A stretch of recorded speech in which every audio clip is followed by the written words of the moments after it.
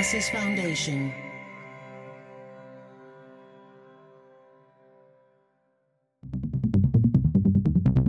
Dublab.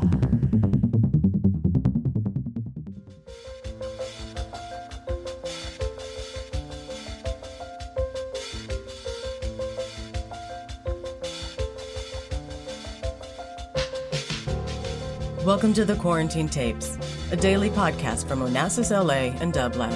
Hosted by Paul Holdengraber, this series chronicles shifting paradigms in the era of social distancing.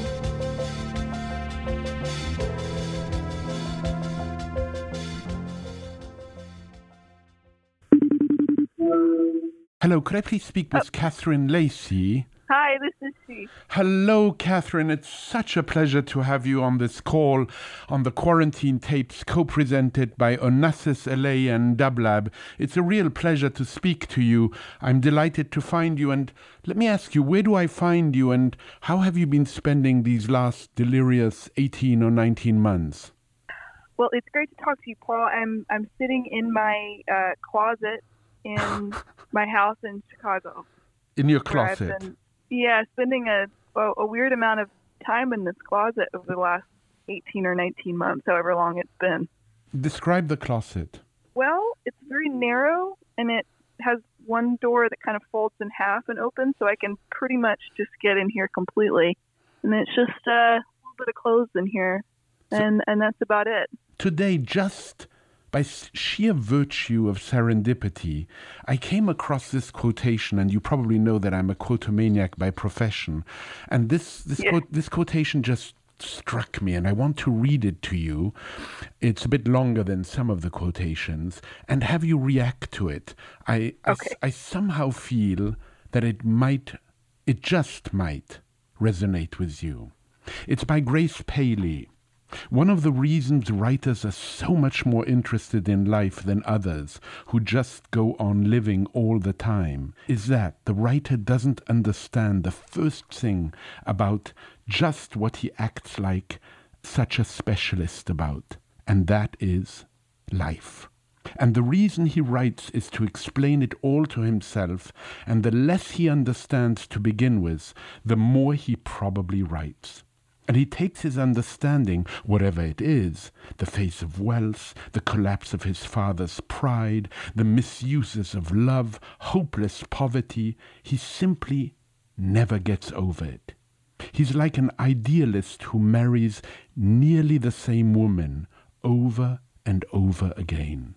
He tries to write with different names and faces, using different professions and labors, other forms to travel the shortest distance to the way things really are. How does that speak to you? Very directly, as Grace Paley always does. It's so interesting that you bring that quote up just now, because I've been reading. There's a book of Donald Barthelme's that it's just a bunch of nonfiction and this and that and panels he was on and interviews he gave, and it came out posthumously. And the section of it that has most interested me is a panel discussion that he did with Grace Paley, William Gass, and Walker Percy.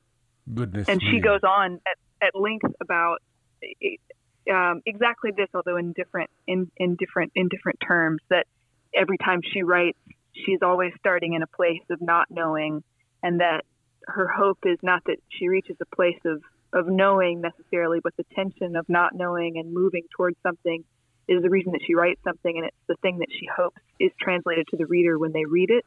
That sense of someone trying to complete a circuit and never quite getting there, rather than delivering some sort of immovable truth with a piece of fiction. It's rather, to her, and I agree with it, or I recognize it at this point in my life, this confusion is more appropriate for a work of fiction than delivering a fact or a conclusion that you've already reached. The discussion between the four of them is completely fascinating. They kind of open with, what can a writer really know? What can we safely say that a writer knows how to do, or what do they know about the world? Is there some kind of measurable knowledge that a writer or a work of fiction can have? And it's a fascinating conversation. I've been kind of poring over it in the last couple days. I must listen to it. It is something you've seen or something you've read? I've read it. It's a transcript that I presume has been edited down a little bit. That it happened in October of 1975, and then was published as this transcript 11 years later, and then was collected into this junk drawer book that is Donald Barthelme's kind of errata. It's interesting that you should have said at this point it's what interests you. I have a feeling that this point will last your lifetime. Possibly, although I do think that I've been so certain about different things in the past that, so sure that some belief that I had or some way that I was doing things is how I would always do it. And I've yet to really reach a place where I feel completely firm in my beliefs or way of making or way of thinking. I'm always hesitant to really make claims about who I am or what I really believe, I mean, beyond some like truly, truly basic things, but especially when it comes in the realm of like art and intellect and everything, I could see how my aims as an artist, almost by definition, must change over time. It's interesting, and to go back to the panel discussion between these four writers, they're all at different ages, like Walker Percy is, I think, quite old. Maybe he's almost 70 or over 70, and Barthelme is only in his 40s, and I think Grace Paley was in her mid-50s. And when I started to think about them at different points of their development, that the kind of the lines of tension and points of disagreement sort of made more sense. And I think if you had gotten Walker Percy when he was 35, he would have been a bit punchier. But as it was, he was a bit more retiring and sort of willing to not really push any points too much. It strikes me that this comfort, as I read in an interview with you, this comfort in ambivalence reminds me of the work of a collector. In a sense, a collection ends if the last piece is found. Yeah, I do sort of feel like that through reading and writing and experience, these things happen, or I come upon this or that idea sort of to some degree with some randomness, and then that ends up sort of defining, like one wrong turn, and then you're writing a novel about something you don't know anything about, or maybe that was the right turn, or who knows. And it's hard to say, especially after you've written a couple things. It's hard to really say. It's hard to totally feel responsible for it. It's hard to say like, well, it was all part of the design. And when I was writing my first book, I knew what my seventh book was going to be like, and it's I have some sort of control over it. It feels a bit more random. I'm wondering, in this time, this extraordinary moment we're living through globally, how this way of being of yours, which is one that is both of irresolution, one might say, and ambivalence, has served you, and maybe has served you as you are writing what I take to be a new book that will come out in about a year and a half or so. Yeah. It's interesting. At the very beginning of the pandemic, I had a lot of travel planned, which of course was all thrown out. But some of the things got turned into digital things, and so I was giving a talk digitally to some MFA students. And at the end of it, one of them asked, how can you write, how is it possible to even write fiction now? Yeah. And setting, like, you would have to contend with this, or this is what the student was saying, that necessarily you have to contend with this this disruption and this pandemic and this social distancing and all these things. And I didn't really have a good answer for her because I hadn't really been considering it. I'd already been working on a book that was sort of set in alternate America, and I'd been working on it for several years. And so the terms of my work were already predetermined before the pandemic started. So it wasn't like I was needing to invent a new world or something to work within. I wasn't working in the contemporary moment. But later it occurred to me, I think part of that is sort of seems like an attitude that might be common to like an MFA student or like a younger writer, this sort of anxiety to respond to the present. But the world's just constantly changing anyway. So you can't really make it your task to respond to the present as it is right now, because that was like the fall of 2020, I think, when I gave that talk. And already now it feels very different, like we're moving around the world in slightly different ways, and there are vaccines. And, I think we start thinking about, well, what's maybe the next pandemic going to look like? And we're a little bit less fearful, and we're not sanitizing our groceries anymore. So if I had wasted a bunch of 2020 trying to write about 2020. By the time I had completed it, it would be too dated to even really, at least for me, I think that task sounds to me like it would create fiction or essay or whatever that's a little bit too of its moment and therefore immediately expires. It's almost like, like a pavlova or something. It has to be served right then or it's no good. And a pavlova is delicious, and maybe when it's the right thing at the right moment, then that's great. But I think I just work slower than that, and it takes me years to sort of figure things out and or not figure them out, get them just figured out enough and unfigured out enough to be satisfying to me. It's so interesting you should bring this up, because Max Porter had a question for you, and oh really? Yes, he had a question for you. Oh, I love Max. So do I. He and I have a plan at some point in time to play ping pong together. I'm tremendously competitive when it comes to ping pong. I actually find that what I do for a living is a form of ping pong, but Max believes that he'll be much better than I am, since he's much taller. But we will see, Catherine. If possible, I'll have you be the referee. But Max's question to you is, are you writing at this moment in a blaze as you did with Pew, or are you revising a lot as you did in your earlier stories and first novel? Well, it's worse than that.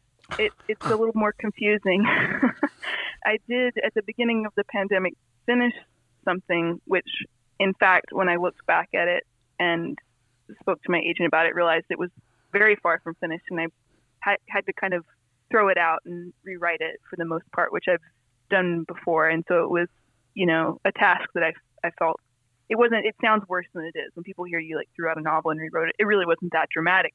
It was just this rewriting process, and sort of, it was a matter of really of reorienting the sort of basic perspective of the book. And so that's in some ways a really difficult task, and in other ways just fine. It's accomplishable, but I'm done with it. I'm basically waiting on copy edits, which is so I'm about to enter the kind of Funhouse Mirror version of after you finish the book, and then you have to look at it 17 different times and think about it in terms of grammar and, layout and all these things, and read it over and over and over again and look for errors and inconsistencies. And that's not the best part of writing something. It's sort of the hardest part in some ways.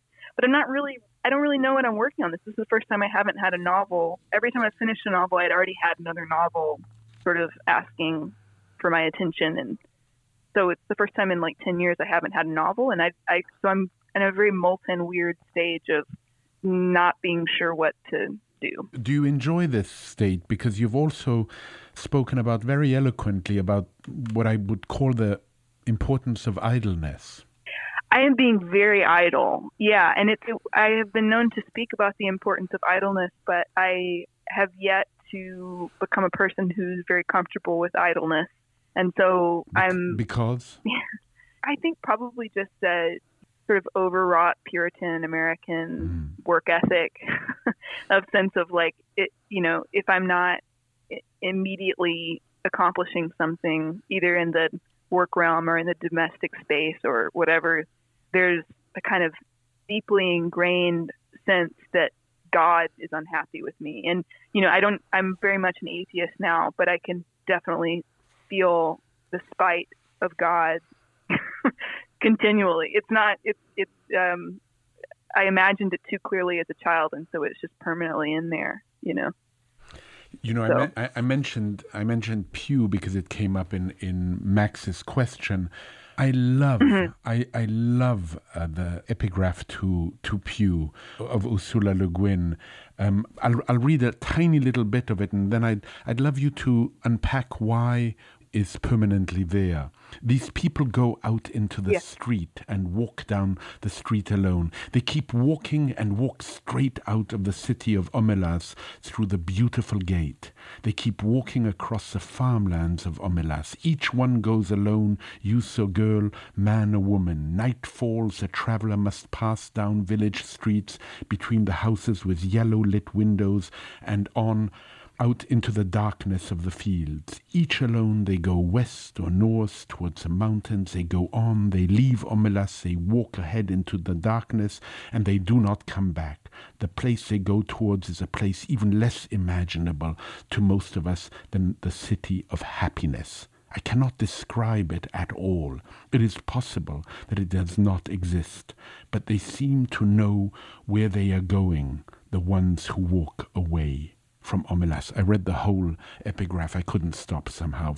Forgive me. It's hard to cut her off. It really is, and that story it's so extraordinary. Yeah. So the way I wrote Pew was very different than any book I had written before, or story or anything.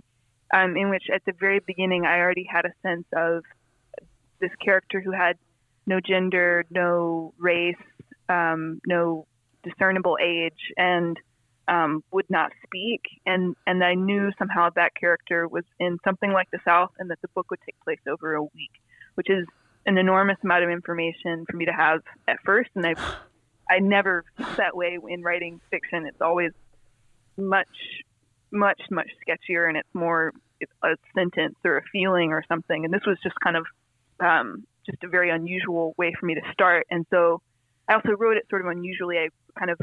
My partner, his name's Jesse Ball. He writes his books very quickly. Every single one of them takes him about a week, and he'll just write all day. It's infuriating. Yeah, it is. It is kind of infuriating. And so this was the first book I had written entirely since we had been together. And I kind of felt like, well, if he can write that quickly, maybe I could write it in a month. And so I kind of gave myself the task of like, it's going to take place in a week. You're going to write it in a month. And then we'll just, if it doesn't work, you only lost a month. It's not a big deal. But it took me about 3 months, and then I put it away for a little while, and then I went back to it and did like a very deep revision, right? I threw out a lot, but I still stayed with that character in that place in 1 week. And I just kind of was, I threw out maybe 60% of it the first time, and then put it away, and then came back to it and threw away about another 30%, and then changed it. And after about a year of kind of on and off work, it was done, which was very fast for me. But I don't imagine doing that again. It was sort of like a special way of working just for that book. It suited the mood that the occasion of that book demanded. But since then, I have gone back to my scrabbly sort of bowerbird kind of falling apart at the seams sort of way of working. That's a bit more chaotic and time consuming and being consumed by the writing. But and Ursula Le Guin, why that passage? Yeah, that's what I was trying to respond It's perfect. So I always say digression is the sunshine of narrative. So I was in the middle of this process, and I had never read that story, and I heard somebody mention it and what it was about, and I realized, I'd never read that story, and I went and read it, and it really kind of gave me a sort of a philosophical key to understanding why I was writing Pew to begin with, because I had these kind of constraints in a sense of I think I want to work with this kind of character in this kind of space and this timeline, but I didn't know why. I didn't really have like a philosophical position, or what it was, I didn't have enough questions. I didn't know what questions the book was trying to raise until I read that story, and it kind of gave me a key to understanding who this character was that has no character, and who they were related to on a kind of subconscious level.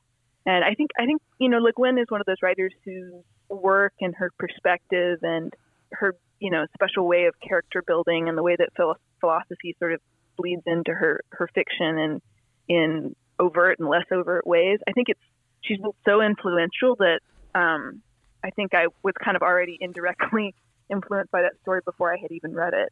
So it was it ended up being it was a map in a certain way. And her sentence, "I cannot describe it at all," must have resonated very strongly. Yes, exactly. It's it's another part of this panel discussion. Barthelme is talking about how much he doesn't like the word ineffable, but that certainly that most fiction writers are trying to work towards the kind of ineffability. They're trying to convey some sort of knowledge that's that's outside of language, even though we're using language to try and get there. And that's the kind of the paradox of the fiction writer. You know, it brings to mind the wonderful line of Buñuel, who said, "I have always been on the side of those who seek truth, but I part ways with them when they think they have found it." Yeah. One thing I have been trying to write in the last few months is an essay about being a kind of childhood religious nut of my own making, because it wasn't like my family wasn't. I mean, we went to a church a lot because that was sort of the sort of social order of the small southern town I grew up in, and my parents were Christian, and they would say they believe in God and all these things. But I got very deeply into it. You know, I read the Bible myself, and I sort of had my own ways of thinking about things, and it was sort of it was like an obsession. And this essay, Catherine, is would you say that it's part memoir? You know, I hesitate to even talk about things that are not finished. Right. That's all I really know about it for sure, is that it's not finished. But I'm trying to look a bit more directly at the sort of fever of that time and how I can make sense of it a little bit better now that I'm, some safe distance away from it. I'm really looking forward to reading your forthcoming book, which still has the title of Biography of X. It does, yeah. Yeah, it comes out in early 23. In closing, very sadly, might I say, Sacha Frere-Jones had a question for you, which in part we've been addressing a little bit. He said that he would like to know how you and Jessie Ball divide up your workspace. I imagine that he's interested in it like every writer is who might have a partner. How does that work? How do you both work at home? Do you both have offices? Can you, and this is the part that interests me the most, which is, can you write around each other? And you were speaking about how Jessie Ball writes so quickly. I'm wondering whether you go into the closet or go far away to write. It's funny because it's almost like Jesse's not a writer in that he doesn't wake up every morning with the anxiety to get to work like most writers I know have. And so I'm very fortunate, and we both do have our own space, and he has his workspace to do what he does, and I have mine, which is a first in my life. But yeah, it's not really an issue because he works so quickly, so he doesn't really have to work at all. And so I get to be the one that's trudging up the stairs and locking the door and doing whatever I do in there. And then, he's just delighted when I'm done. He's like, okay, well, now we'll go for a walk. He teaches also at the School of the Art Institute. And so I guess his teaching, he's still doing that remotely. And that doesn't intrude. It works out. I don't know. I wish I had some sort of we have some sort of system of colored lights that we turn on and off to make it clear that you can or cannot come in the door. But I think it's just a little more organic than all that. Catherine, it's been such a pleasure to talk with you. I really have enjoyed this moment very much, and I hope when travel permits it, we will sometime likewise meet in person. But it's been a real pleasure to speak to you. Yeah, I hope to referee that ping pong game between you and Max someday. Please, I'll let him know. He'll be delighted. Take very good care. All right, take care. Bye. Bye-bye. To support this show and Dublab's progressive programming, go to dublab.com/support.